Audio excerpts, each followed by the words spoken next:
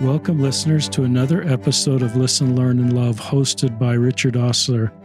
My guest on today's podcast is Dr. Julia Bernards, who's going to talk a bit about her dissertation. She's also joined by her husband, Sam. Welcome to the podcast. Thank you, Richard.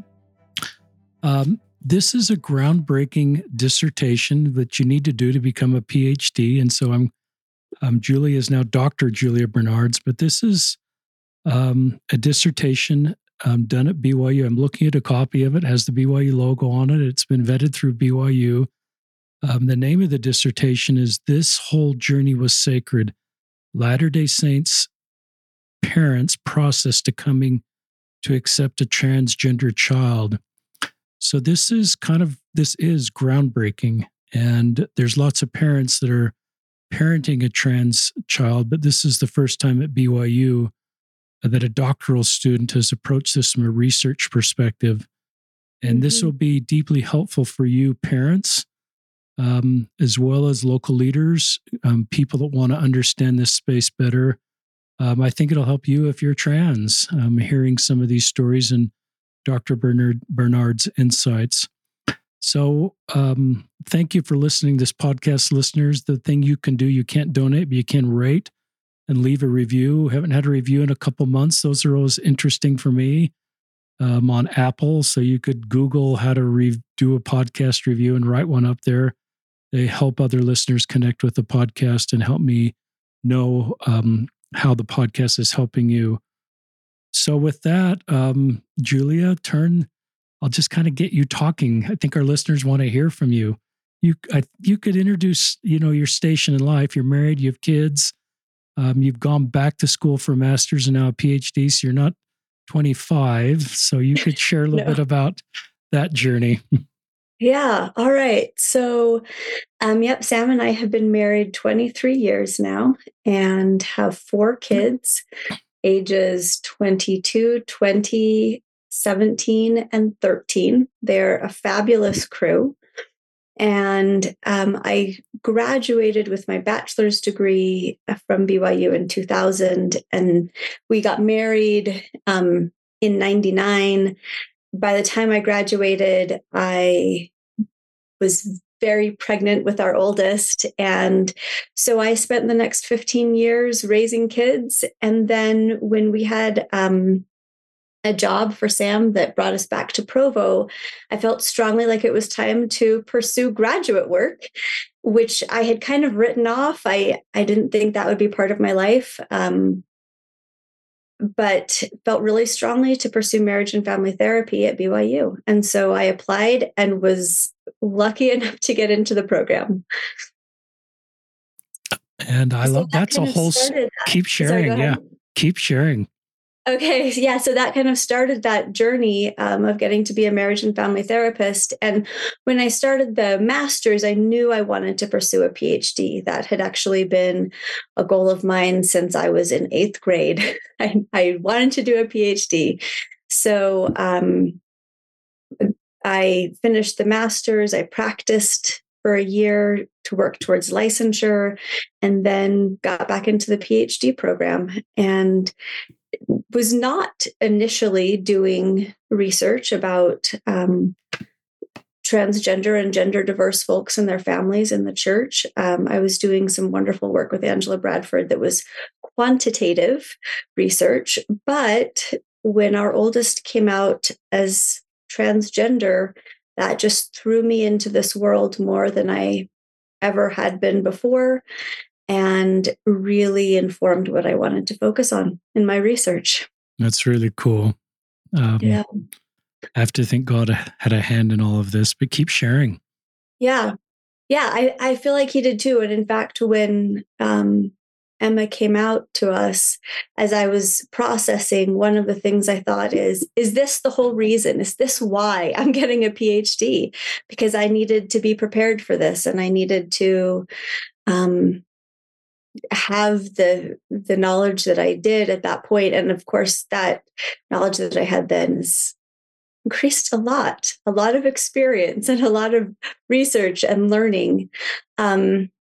one of the things I didn't know when we started this journey was that our journey would follow the same pattern of many parents. Like every story is intimate and unique, and all of the circumstances and the timings and all of that, all of those things are different for every family and for every person.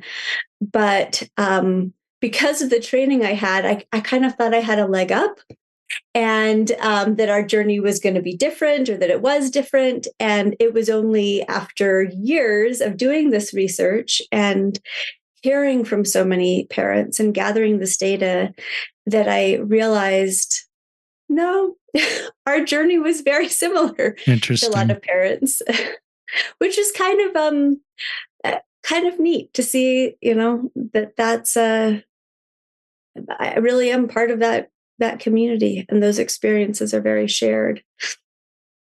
Um, so let's see here. Our oldest, Emma, came out to us first as bisexual. I think she was kind of testing the waters, and I thought we responded fine. We listened and were like, okay, thanks for telling us. That's great to know.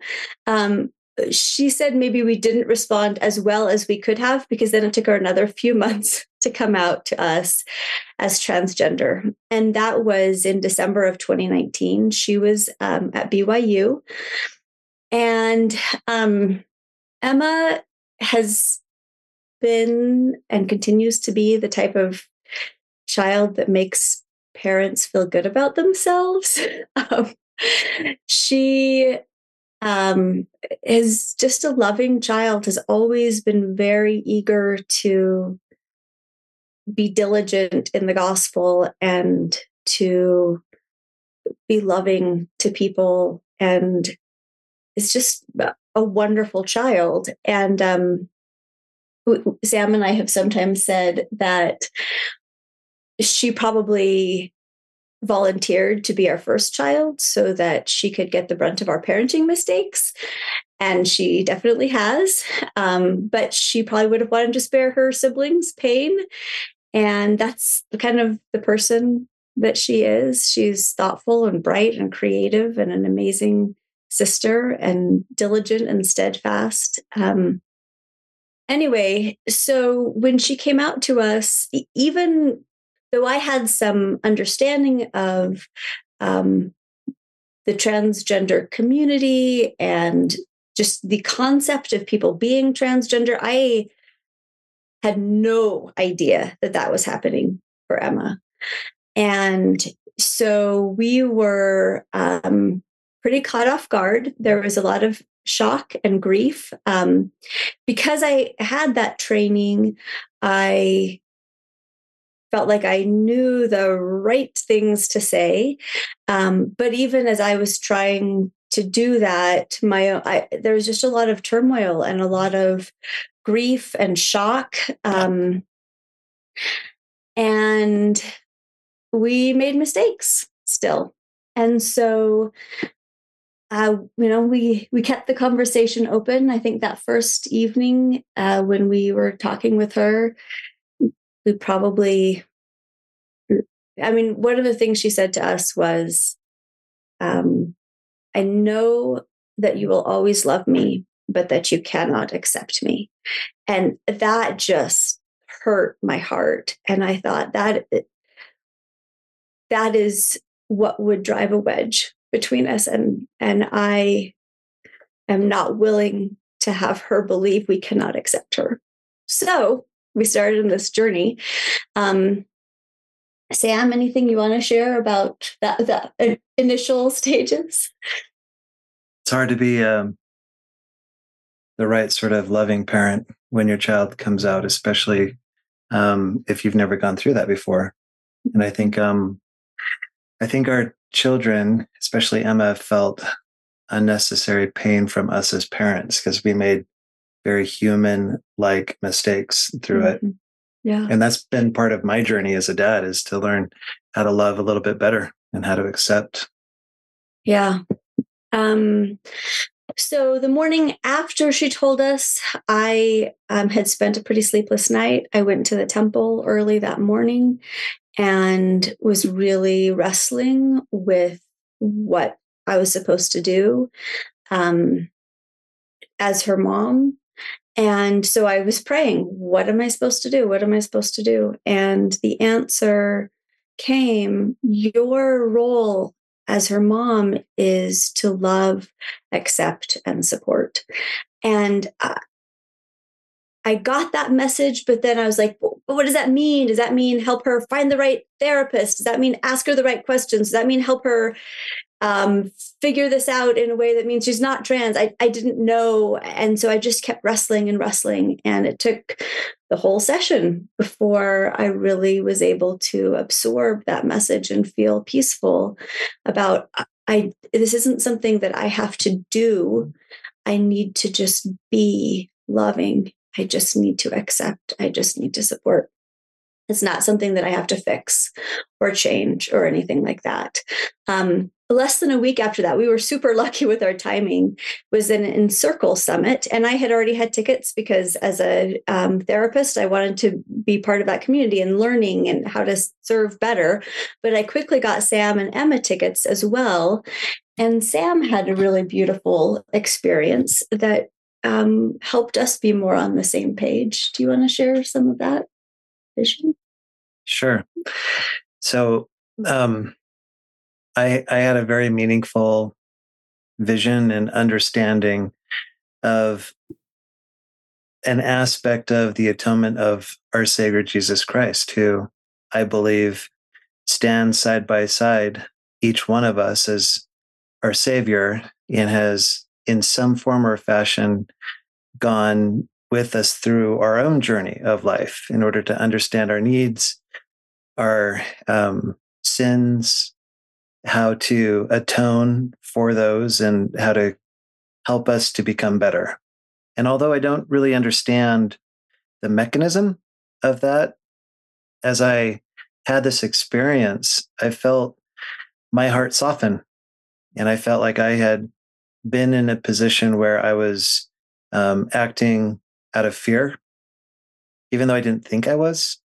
I was acting out of criticism, even though I really didn't think I was. I thought I was accepting and loving, but in this moment of understanding, I also had kind of a self reflection moment, looking in the mirror type of a moment. And I felt very inspired by the love that our Savior has for each one of us to atone for each one of us individually. And the visual metaphor that I had in my mind was simply him walking side by side, me and each one of my children in their path in life, especially during the dark times. And as I saw this in my mind's eye, the question became, can I do what the Savior is doing? And the answer is no. I don't even understand his atonement and the complications and how it was performed. But there is an element in what the Savior did that I think I actually can do. And that was walking by the side of my child. And so I felt inspired to be the sort of father that would be by my child's side, no matter where they go, no matter what decisions or who they become or who they are, or no matter what. I need to be the type of person that they know is there for them, they know is loving. And it's kind of easy to say and hard to do. And I'm still learning how to do that. But it was a very pivotal point for me, and one that helped me act more from a base of love and acceptance. That was terrific, Sam. Yeah. I really appreciated that Encircle Summit for the learning each of us did, the time it gave us to reflect, get on the same page. So at that point, like we both had these personal revelations about what to do, but I still had a lot of questions. I knew basics about what it meant to be transgender, but I was still struggling to wrap my head around it. So I started researching and reading. I made a whole list of resources that I was sharing with people. I got connected to parents groups, and I just threw myself into that understanding process.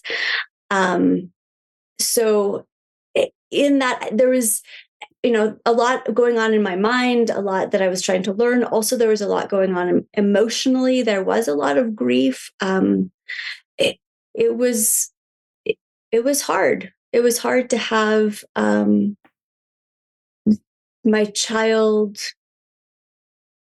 I guess, not be who I had thought originally. I mean, so many elements of her were continued to be the same person, but that gender piece turns out feels like a really essential part of identity. And so that was hard, and there was a lot of grief.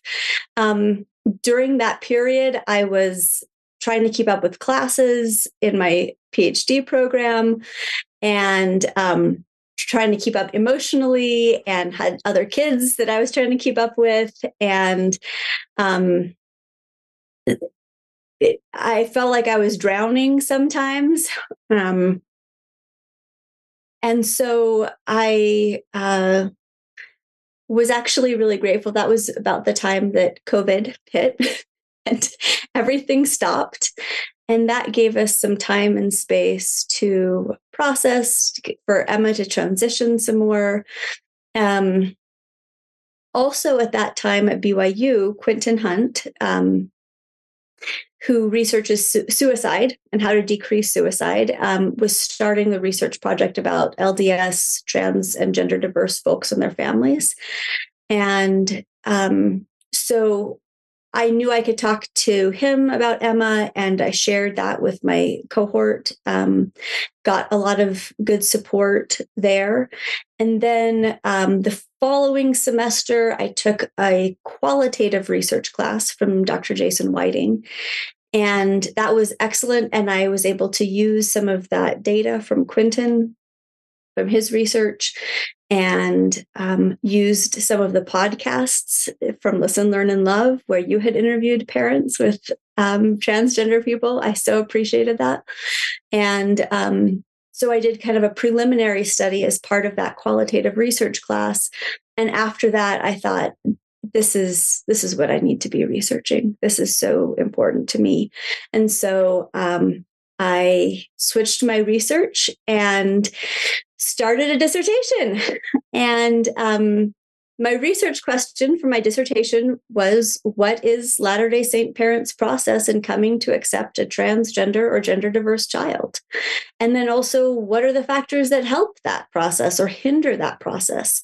And I wanted to understand it personally for myself, kind of like a view of what's coming for us and where we've been. But also, it was really important for me to understand it professionally, because as a therapist, I want to be there for those parents and for the kids and be able to help them through this process in a compassionate way, helping them have the resources and understand the process so that they can have that journey facilitated.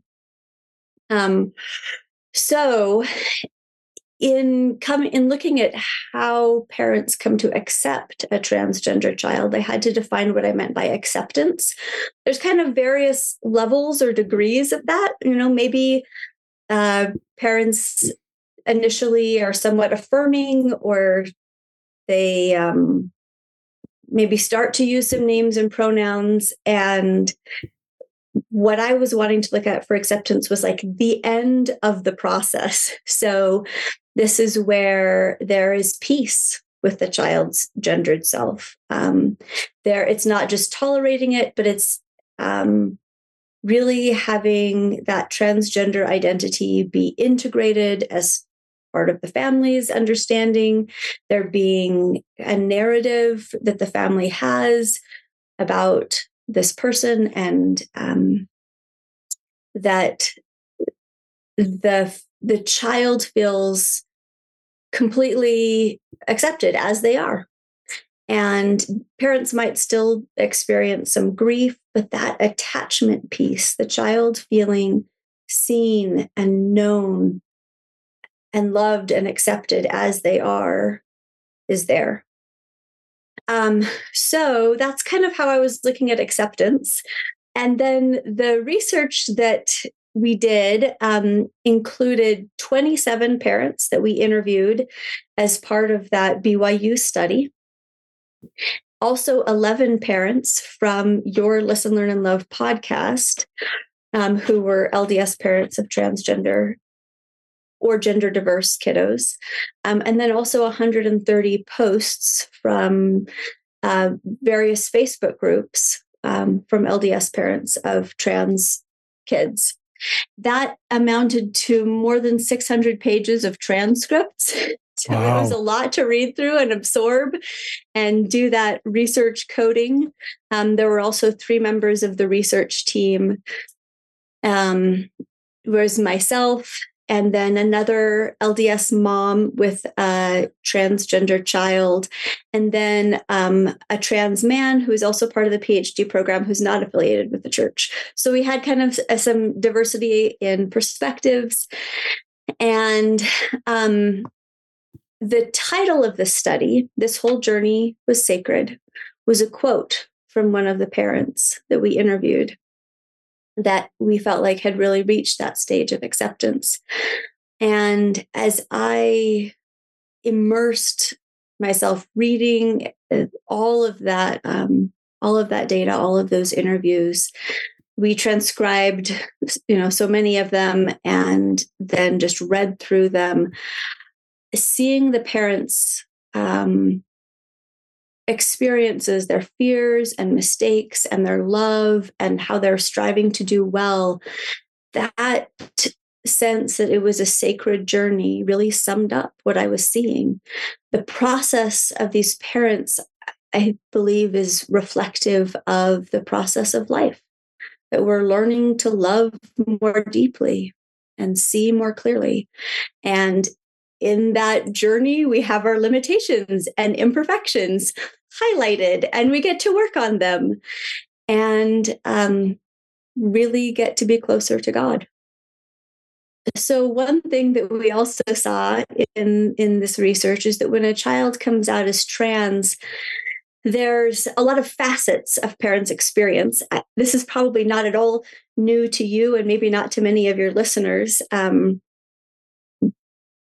So those facets, there's mental components, there's emotional components, there's social things that come up, and there's also spiritual implications. Each of those facets of life was impacted in these parents' journeys. Mentally, we saw how the parent thinks about or conceptualizes their child needed to undergo some changes. How they saw even gender as a construct, that needed to change. How they saw themselves as parents, all of those things got challenged. And that could be scary and overwhelming to have things that they felt really certain about. We like certainty. Certainty is clarity and safety. And so when those things that we feel certain about are called into question, it can be scary and unsettling. And we saw that one of the first things parents did, as I did, I mentioned in my story, was try to wrap their heads around it. Maybe do some reading or research or talk to people, really trying to understand the idea of being trans, and hopefully really trying to understand their child's experience of being transgender or gender diverse. Emotionally, we saw all of the stages of grief and also different types of grief. Denial was pretty common early on. We saw that from a number of parents. That was the case for me too. Part of me was just not ready to accept that this was reality for my child. It took a while to get there. Sometimes denial looks like hoping it will go away or believing that it can't be true or just avoiding it. And sometimes some of the parents that we heard from talked about that stage lasted for years for them. Sometimes it is much shorter. Sometimes parents are ready to move forward in weeks or months. This is a little plug I want to make as a therapist, I guess. And this is part of that emotional piece of sometimes parents felt like they needed to be not affirming. They needed to not accept what their kids were saying because they were afraid that if they did accept it, it would solidify something that maybe didn't need to be solidified or that wasn't true. And so I just wanted to share that listening to someone's experience with love and curiosity and openness, validating that their experience is what it is, won't hurt them. It won't reinforce something that's not real. And in fact, that openness, that listening can create safety and connection. And as I mentioned before, feeling seen and heard and known and accepted is so essential for humans. And when people feel that way, they're able to be their best selves and make the best choices. They're able to look at things from all angles and make decisions about how to move forward that are most likely to be healthy. So listening, I think, is so important. And that's what you're doing here, obviously. So in addition to denial that sometimes lasted a long time for parents, there was also stages of grief included like bargaining and anger, sadness, also confusion and fear and loneliness. Parents often expressed a lot of fear for their child about what being transgender would mean for them in terms of safety, their physical safety, and also like their mental health, spiritual health. There was also a lot of concern for parents leading up to a child coming out sometimes, because sometimes those kids were not in a good place. Their child would be suffering and they didn't know why. And that was really distressing. And so sometimes having the child come out was even a relief if it gave the parent something to look to and say, okay, this is something we can work on and we can work with. Now we understand. But that recognition of their child's danger was also a really strong motivator for parents to engage in this journey and in this process with their kids and coming to accept their identity. So I mentioned we saw all the stages of grief and also different kinds of grief.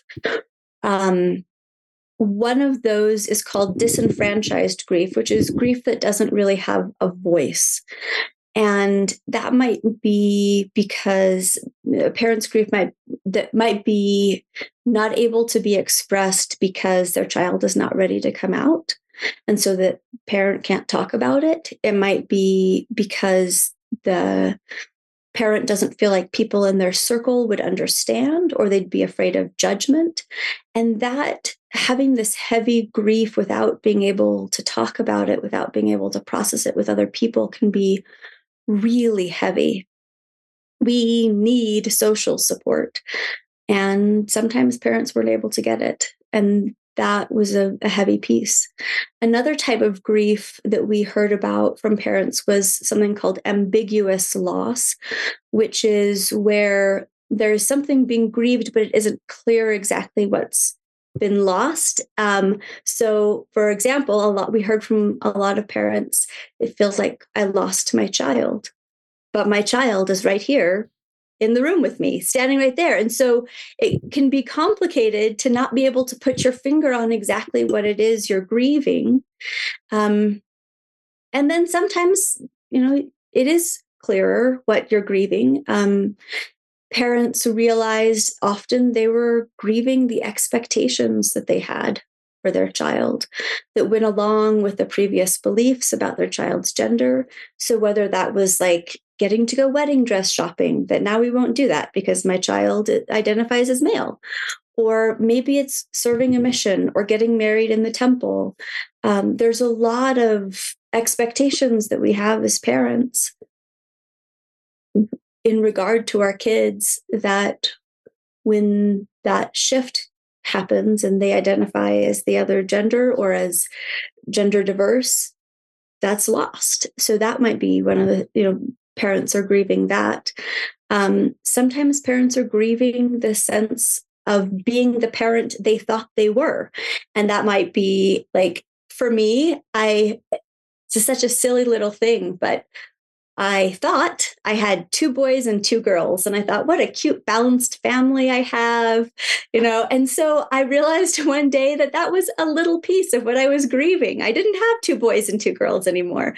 And we couldn't say the girls' bathroom and the boys' bathroom. And it's just a little shift. But that changed. And then also, one of the things I grieved was in our ward, I felt like we were one of the strong families that was there to help others. And I felt like kind of lost that status. Now we were one of the families that needed help, and people were trying to reach out to us and be supportive. And I appreciated that. Also, though, it felt a little uncomfortable to be in that different role. One of the things that I learned about grief in this research, as I was looking more into what's happening neurophysiologically with grief, is that we lose our mental framework. We grieve when how we see the world and the people in our world, our relationships, falls apart. And that might be a loss through death, but it can also be a loss like this. So our mental framework, maybe how we perceive gender or how we perceive a child, or as I'll talk about more later, how we perceive our faith, gets deconstructed to some degree. And that's uncomfortable. That grief of losing how we thought about the world can be a heavy one. Okay, so I also said this, and I'm just talking and talking. Is that okay? Yes. If you have questions. My impression is our listeners want to keep hearing you talk. Okay. So another aspect that we saw in parents' journey was social. Parents often reported feeling lonely or isolated, especially at first, maybe until they found a support system. But for some parents, that feeling of isolation continued, even within their social circles, within their ward or family, if there wasn't support. That was really hard. There was a quote that was just so poignant. It has stuck with me for a long time, that really brought this idea of that social isolation, the loss of kind of the role that this mom felt like she had, and also of this disenfranchised grief. So one of the moms we interviewed said, "We are a family in the foyer now. We aren't in the chapel. You don't get casseroles for this type of grief." Wow. And I thought that was so profound, that image of we're on the outside, we're in the foyer. Maybe we don't fit in with the families in the chapel, and other people don't see our grief, don't know what to do about it, aren't bringing us casseroles.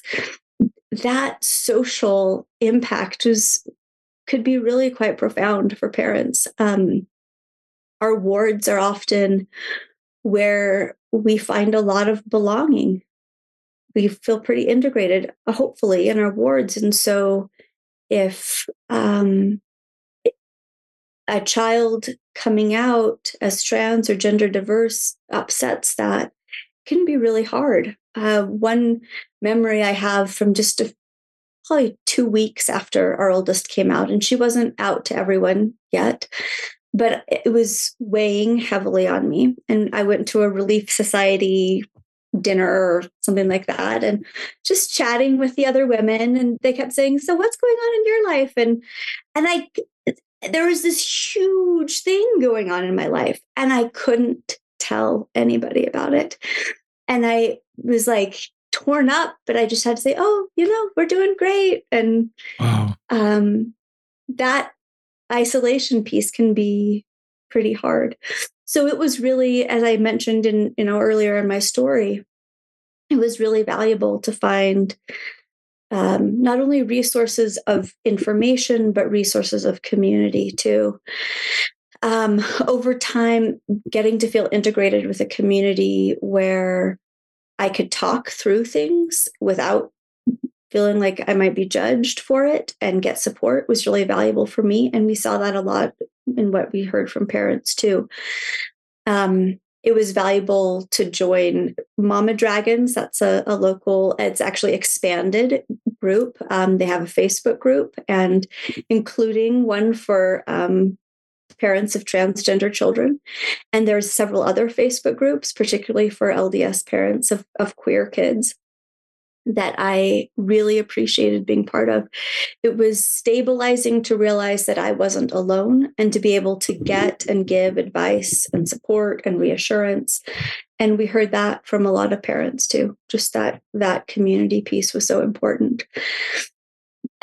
So the last facet that, and I say last, but definitely not least, for parents who are spiritually invested in their religion and their child, the spiritual challenges were huge, a big part of their experience. As far as our research showed, it wasn't really possible for parents to get to that place of acceptance that we were investigating without wrestling with some spiritual implications about having a trans or gender diverse child. So a few quotes. I loved reading parent stories. And so getting to share their voices is so powerful.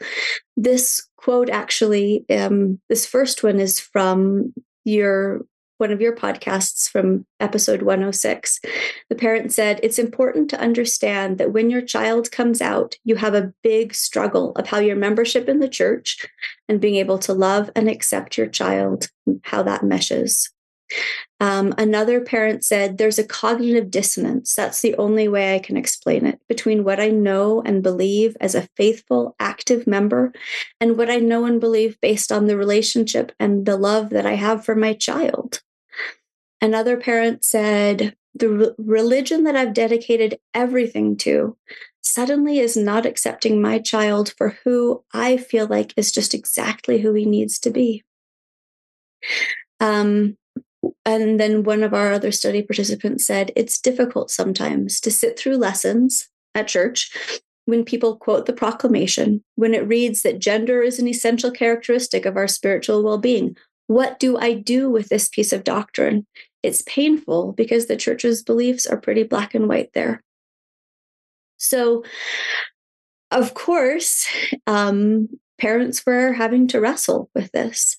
And that wrestle was an important part of their journey. It wasn't acceptance yet. They had to have the wrestle, but also figure out how to resolve the wrestle. And one of the pieces that came up from nearly every parent we heard from in resolving that wrestle and figuring out what to do, how to reconcile these ideas, was personal revelation. That key was really, really wonderful. There's beautiful stories. I know you're familiar with those stories, Richard. Some of those quotes from parents were, one said, "I just felt prompted. We needed to believe him and love him." Another said, "It just overwhelmed me that God loves my child no matter what, and that's all I needed to do." One of the parents from the posts on Facebook said, "I prayed and decided to accept my child exactly as he was, with zero qualifiers, and I went to the temple with my answer in mind. Walking into the temple, my fears melted away. My anxiety and doubts shed off of me like an old, tattered blanket, and my soul was instantly lighter." So that personal revelation piece was so beautiful and so prevalent in these parents' stories and journeys. And one of the things that we found interesting as we did this research was that we didn't hear from any of the parents in our research. And that included a lot of parents who not only hadn't gotten to a state of acceptance yet, but some who really felt that it was important not to accept or affirm their child. We kind of had to go looking for some of those parents. We felt like that was an important voice to include in this research. But all along the spectrum, none of the parents said, my personal revelation was to reject my child or push them away. None of them said that.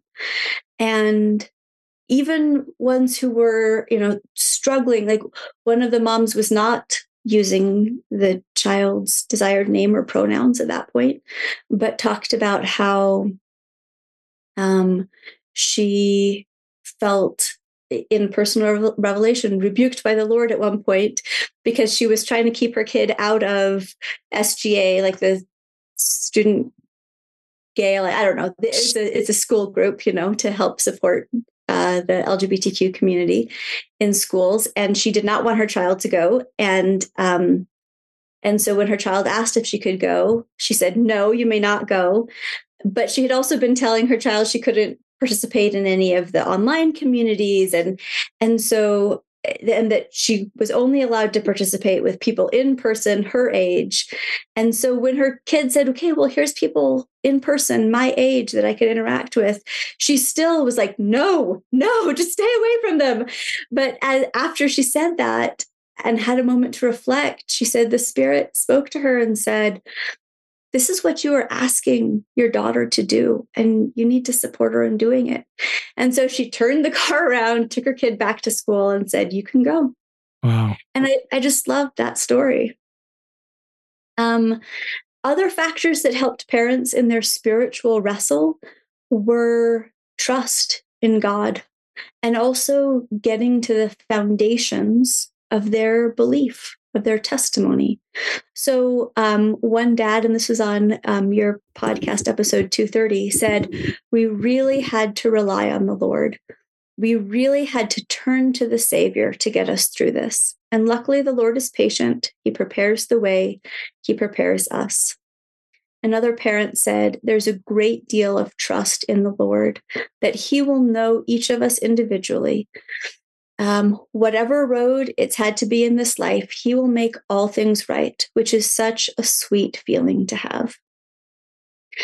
And then getting to that foundation of our belief. One dad said, the gospel is of love, and we can just focus on that. That is the direction I think the Lord would have us go. Jesus's prime core message is of loving all and reaching out to those who are marginalized in society.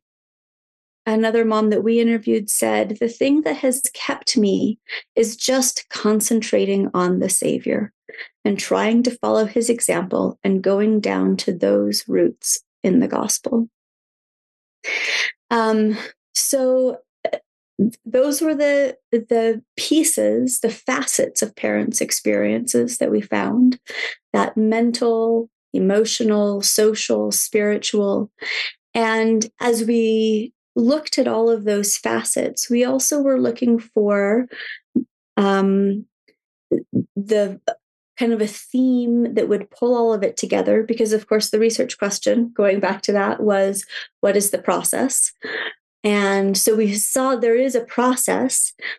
One of the themes then that we saw that kind of became a core theme, because it came up so much, it was one of the most highly coded pieces of data, was transformation.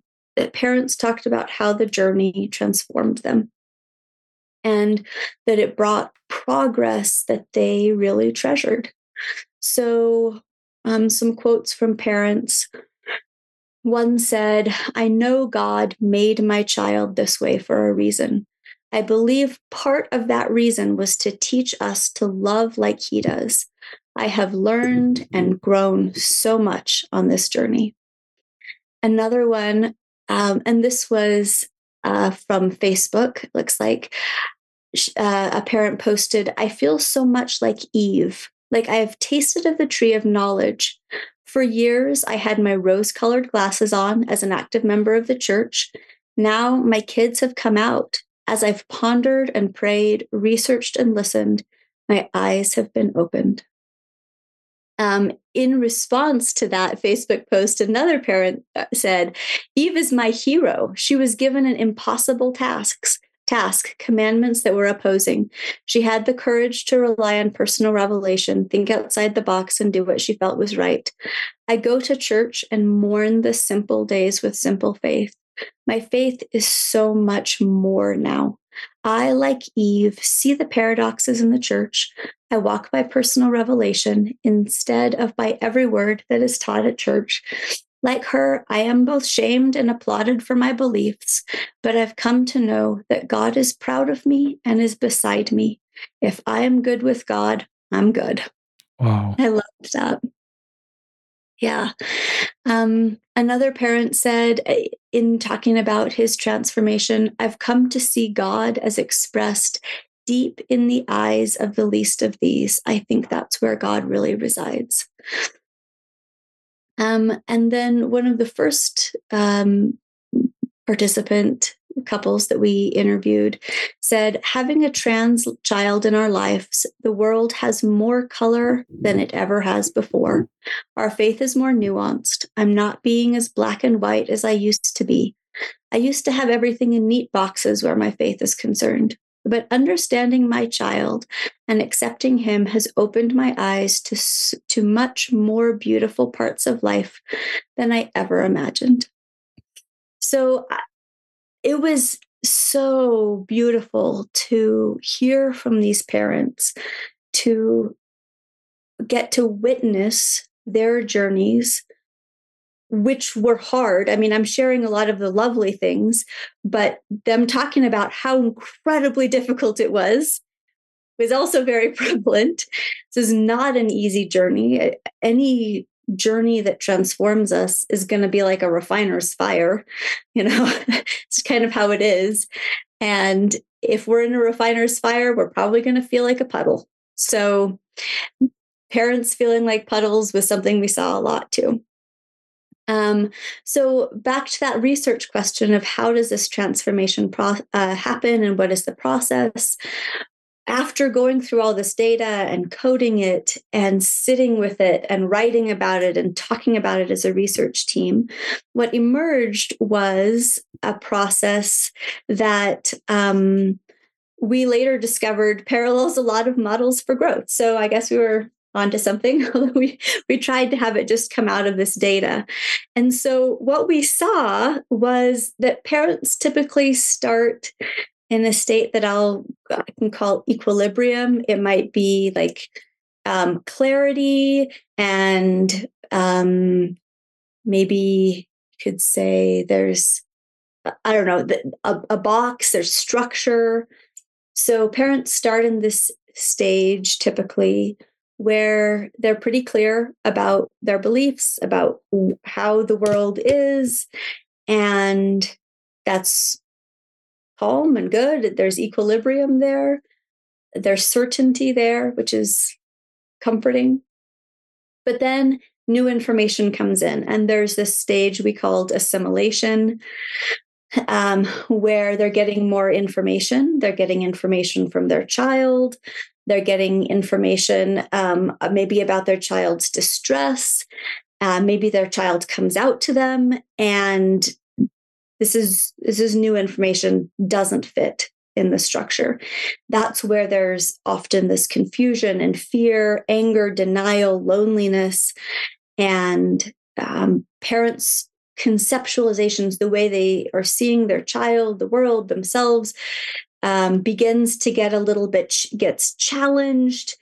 And then this next stage we called deconstruction, where some of those beliefs that had formed their structure are taken down, deconstructed, and there is the opportunity for growth and for new perspectives, for understanding their child in a new way. And in that phase, there was grief.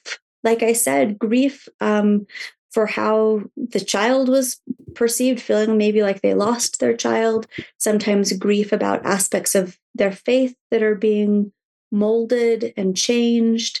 There's often fear still. But there's this like opening up also to expansion, to growth. And then as that growth starts to come together and parents start to say, okay, I'm getting, I've expanded, my old structure didn't fit anymore, but I've put these new pieces in. I've held on to some foundation pieces. Then we call this accommodation. There's some increased clarity for parents. There may still be grief and fear, but it's less. They're starting to make sense of things again. And then as that all coalesces and their sense of their child is like, okay, I thought my child was male. Now I understand my child is female. Or I used she, her pronouns. Now we're using they, them pronouns. And I know how to interact socially. And I am feeling more solid in terms of what I'm going to do spiritually and where I am religiously. And emotions are getting more settled. That's that accommodation, which then goes into a new state of equilibrium. And in the dissertation, there's a graphic that I put together that kind of illustrates this. And the graphic includes a kind of it's like a ribbon, goes black and white striped, and then it gets a little fuzzy, and then it turns into little bits, and then it coalesces again, and now it's rainbow. And that kind of represents to me that expansion of ideas, of understanding, the perspective of love, of acceptance. And so that was kind of the process overall that we were seeing. That fits with one of the models that we found that it parallels really nicely is Jean Piaget, who is a child psychologist, and he talks about how children learn and schema adaptation, how we update our understanding of the world. And it looks very similar to what we found with parents. We, as adults, guess what? We get to continue to update our understanding of the world. And I think that's a beautiful thing. And getting to expand our understanding of the world, to have it be more able to accommodate diversity and difference with love, I think helps us get to be more like God. So that process then made me also wonder, are there other processes that this parallels, not just in how it happens, but in what is happening? And one of the things that was really valuable for me and continues to be valuable for me is understanding this stages of faith. So there's a number of researchers that look at stages of faith. And three of them that I kind of examined were James Fowler, who kind of did classic stages of faith, and then a more recent one, Brian McLaren, and M. Scott Peck. And then there's one who I didn't include in my dissertation because I hadn't found him yet. I think it's Jared Halverson. Yeah. But he talks about the garden, fall, and creation and atonement. Anyway, it was really interesting to me to see how parents' journeys were also about faith expansion and development, as well as cognitive or conceptual development. What I was seeing was that a lot of parents were going from what James Fowler would have called synthetic conventional faith, which is where there's an understanding of, kind of some breadth of people's diversity of religious beliefs, and so people try to put their religious belief into a cohesive whole, and the person usually adopts a religion. They're religious, maybe they subscribe to a particular religion, but often it's hard to get outside of that box. Sometimes it's hard to even see that you are in a box, that it doesn't define reality. And so then the next stage is this individuative reflective stage, which is often a challenging stage where people, in terms of their religion and spirituality, are seeing outside of the box, realizing that there are other valid ways of seeing things, and they start to critically examine their beliefs, and maybe they become disillusioned with their former faith. People in that synthetic conventional stage 3 often think of people in that next stage as backsliders. They feel like they are maybe have fallen off the path, or that's problematic. But it was helpful for me to see that it's okay. Having an expanded understanding does not mean being unfaithful. It means learning and growing and transforming. So I have some last quotes I'd love to share, but before I do, do you have any questions?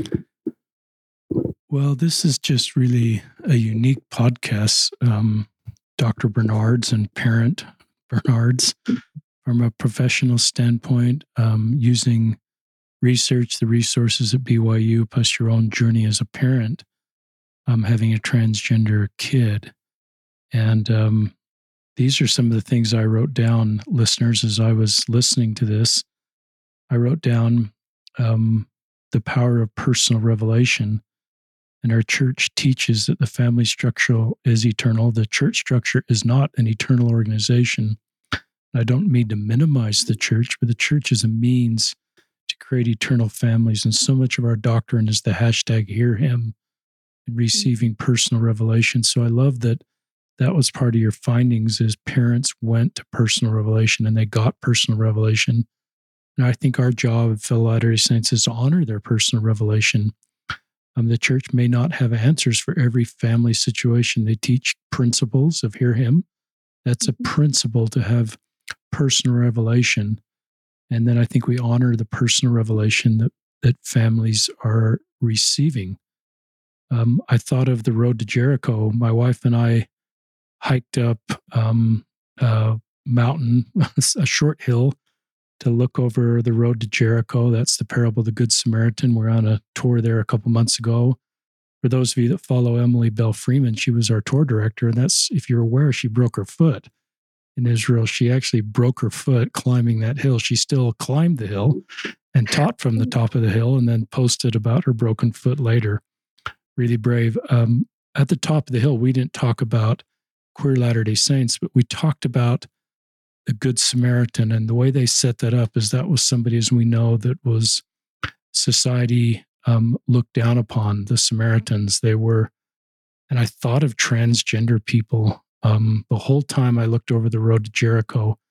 And in that parable, Christ elevated the Good Samaritan, actually gave that group of people a positive name, the Good Samaritan, not just the Samaritan. Talked about their moral,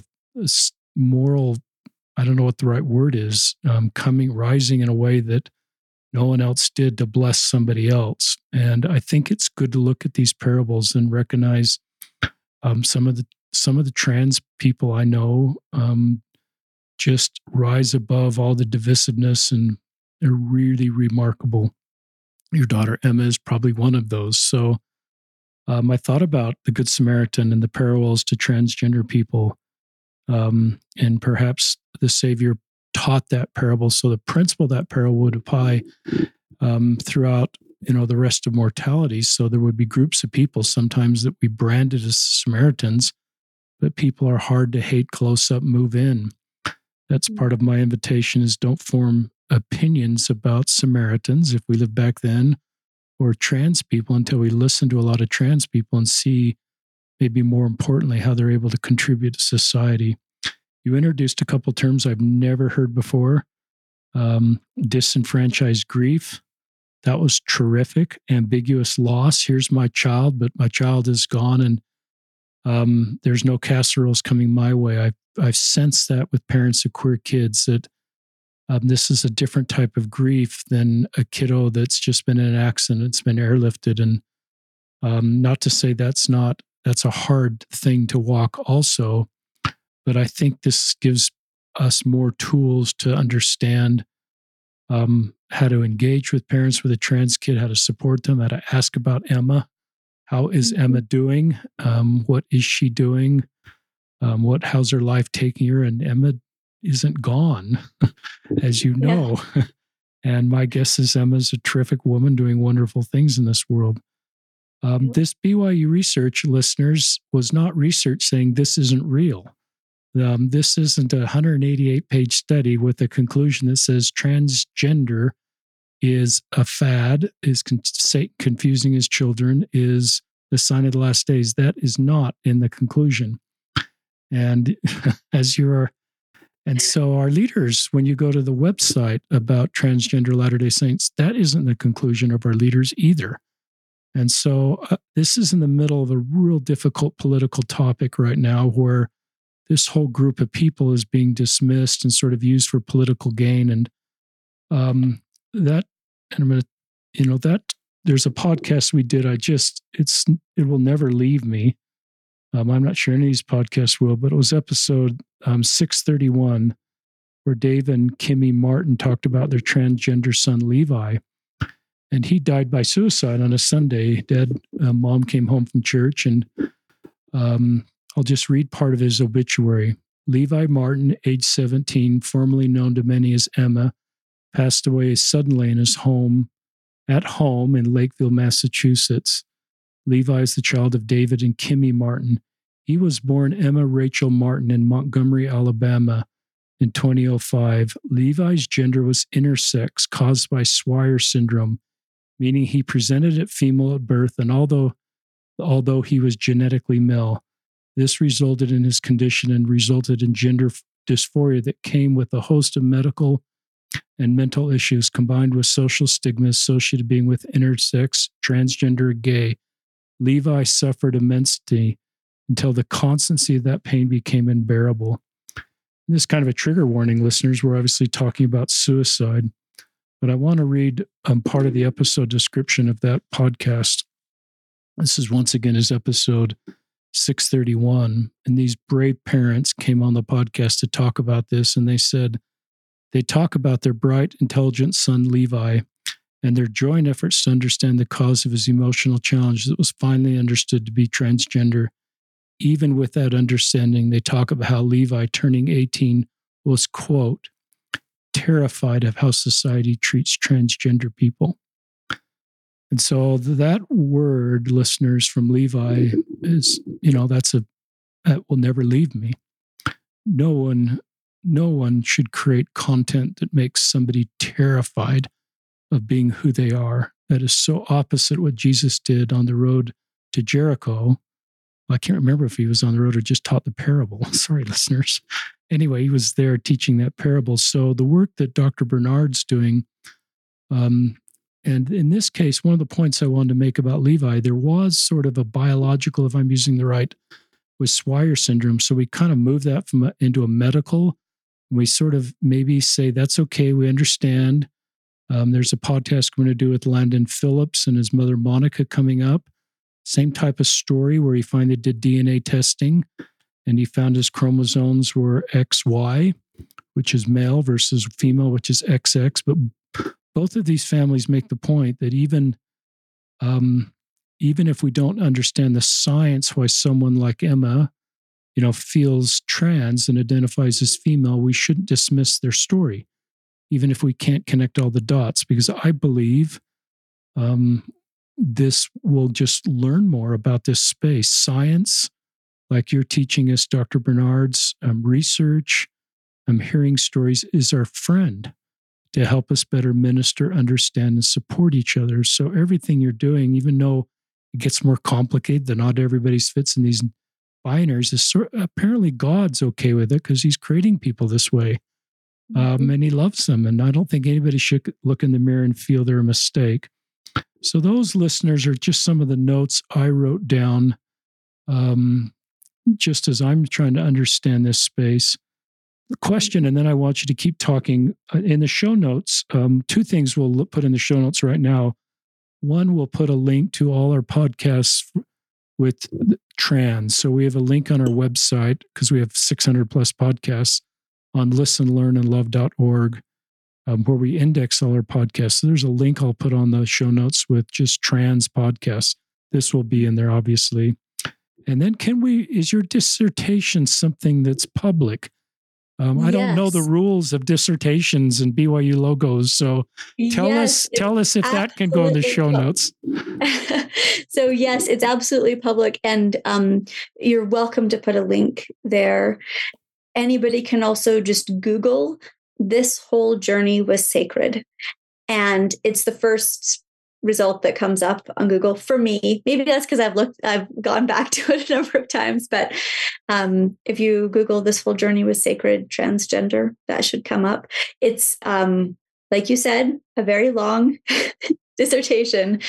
I think it's about 188 pages, but the sections with the findings, the quotes from parents, I think are just so beautiful and really worth reviewing.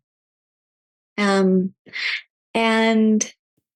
there's also for therapists or anybody interested in being helpful to families that get to have this journey, there's some ideas at the end about clinical implications. So how is what this research found going to help us better work with and serve these families?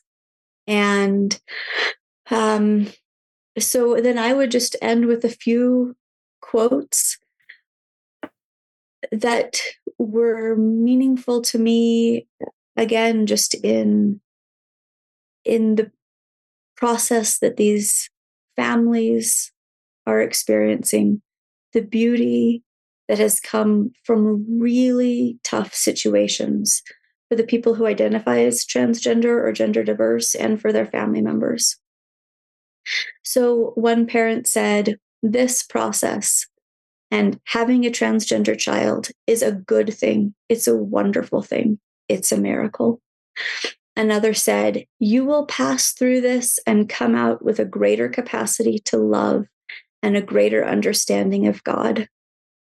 Another said, "On this journey, we have experienced immeasurable personal and spiritual growth."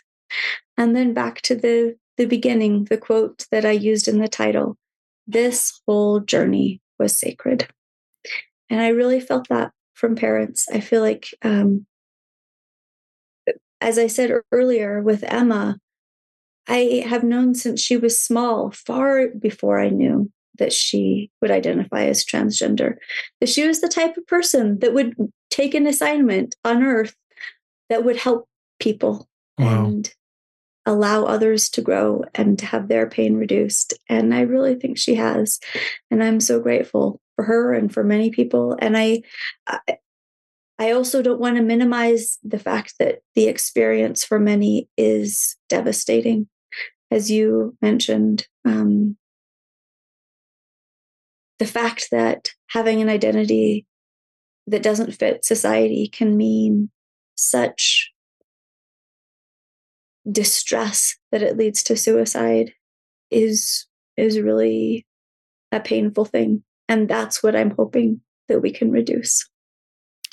It's just been a terrific podcast. You're a therapist. I think you're moving to North Carolina from Provo. You'll be licensed in North Carolina at some point. You're still connected with Flourish Therapy. That place is doing incredible work. I still think you'll do teletherapy for Utah clients because you're licensed in Utah. Good luck in your move. Emma, if you're listening, I'm glad you're alive. I'm glad that you've your mom and your dad talk about you the way they do. I think this is a beautiful family love story. And I love where your mom talks about peace. That's what we're trying to get to. And peace. What a beautiful thing that I think is attainable, to have peace in our lives. I love that you went to the temple. I love these open conversations that Emma said, I know you love me, but do you accept me? I think you said that. And then some of your temple feelings were love and acceptance, support. And how does that look? And then your honest story about the grief and the process parents go through. And so you've got this personal, real story with all this research and academic framing. It's really, really helpful. Emma, if you're listening, and this is me talking to all my trans friends, you have wonderful lives ahead of you. And if you're at the stage of peace and family support, or if you're just beginning, stay close to God, stay close to personal revelation, do this the best way you can. Sensitive to stories of somebody that's detransitioned, that can be a valid story for that person. There are stories like that out there, and I honor those stories, but I would caution us about what I would call weaponizing a story like that and discrediting everybody else's experience because of one story or a few stories. Those stories for those people are valid, but every story is different. And so each person's and their support structure has got to help themselves determine the best way forward. And let's extend grace and support, but let's don't weaponize stories against each other. That can be really dismissive of somebody's lived experience, to have somebody that dismissed through a story. This is a great podcast for leaders, for parents. I'm just thankful for the work that you're doing, Julia, Sam, and this beautiful family. And anything else? I kind of introduced the detransition stories. I don't know if you want to have any thoughts on that, or just anything else you want to say in closing. I think what you said is wonderful. Every story, every experience deserves to be heard with love and compassion. And hearing someone's story, as you know so well, will lead to safety and goodness. There's never harm in really hearing someone's story. It's great. Write your own story, listeners, if you're trans. It's good to hear a bunch of trans stories and follow the research, but at the end of the day, you've got to write your own story that's authentic to you, and it will probably look different than other trans people, but write that story at the best time that you're in the best place to do that. And you may have to start writing that story now, dealing with whatever amount of transition just to get you in a mentally stable space. So it's just complicated. And I don't want to be a therapist here because I'm not. I got a business degree, so that's way out of my realm. But anyway, I think it's just probably good to sign off. But Dr. Julia Bernards, thank you for your groundbreaking work. And I think you're on God's errand, and Emma and this beautiful family and all these parents that you quoted. If you've been quoted, some of these things are the most, well thought out and, just wonderful quotes about how to love and support and the personal revelation you're doing the hard work to get that. And this is Richard Osler signing off on another episode of Listen, Learn, and Love.